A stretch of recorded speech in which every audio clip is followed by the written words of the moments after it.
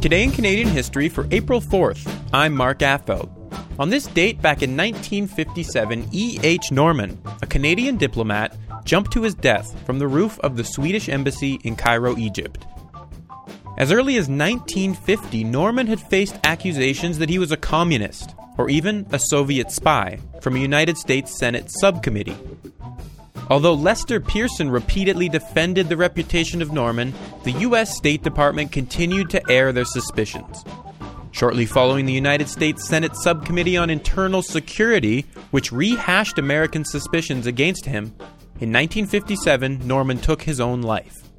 Now, no links between Norman and the Soviets have ever been made public, and controversy still exists over the circumstances of his suicide.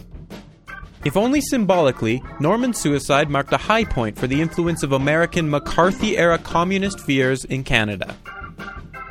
To learn more about this period in Canada's history, I spoke with Dr. Brian Palmer.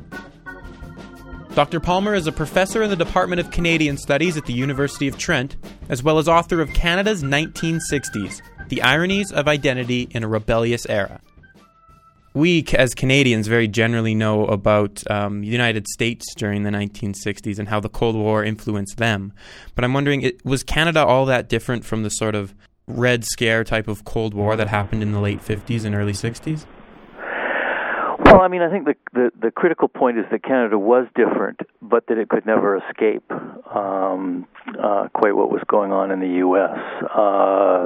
There's all kinds of evidence of this. There were efforts on the part of various, influential figures and politicians to chart a slightly different course for Canada.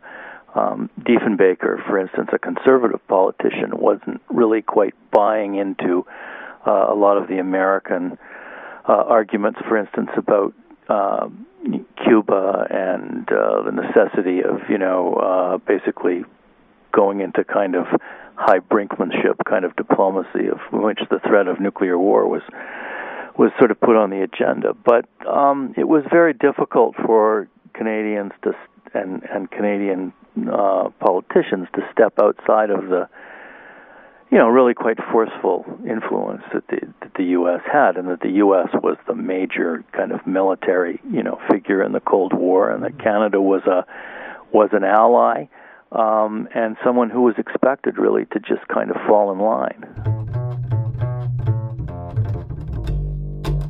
This had been going on really since for a long time, but it was very dramatically revealed in the aftermath of World War II over the course of the 1950s. That was very evident in the way in which McCarthyism kind of seeped into Canada, which is really the background to the E.H. Norman affair. That Norman, who was a diplomat who worked with Pearson and was very influential in sort of charting a way out of the Suez crisis in the late 50s, nevertheless had been kind of named by McCarthy as basically a communist, and in McCarthy's usual vague and undocumented kind of way, and pressure was put on the Canadian government to get rid of Norman, and Pearson wouldn't go that route in the sort of diplomatic circles, but the way in which Norman was tarnished really took its toll on him, and as you know, he ended up committing suicide. Today is a day full of Canadian history. In 1949, Canada became one of 12 countries to sign the North Atlantic, or, as it's commonly known, NATO Treaty. Esteemed NHL coach Pat Burns was born on this day back in 1952, and a bomb was detonated in Montreal, killing one person on April 4th, 1972. And as always, we aired this episode of Today in Canadian History. Today in Canadian History is produced by CJSW 90.9 FM. The executive producers are Joe Burima and Mark Affeld. Original music is produced by the Fisk, Fletcher, and May Trio. Our series is not meant to be a definitive source on our past. Instead, we hope that it sparks a desire to learn more about our unique history. For more information on the series or to recommend an event or moment, check out our website at cjsw.com/today in Canadian history. All right, once again, it's Canadian quiz time, and this one is definitely for the history buffs out there. To this day, there's only been one Prime Minister of the United Kingdom who was not born in the British Isles. In fact, he was born in Canada. Do you know the name of this UK Prime Minister?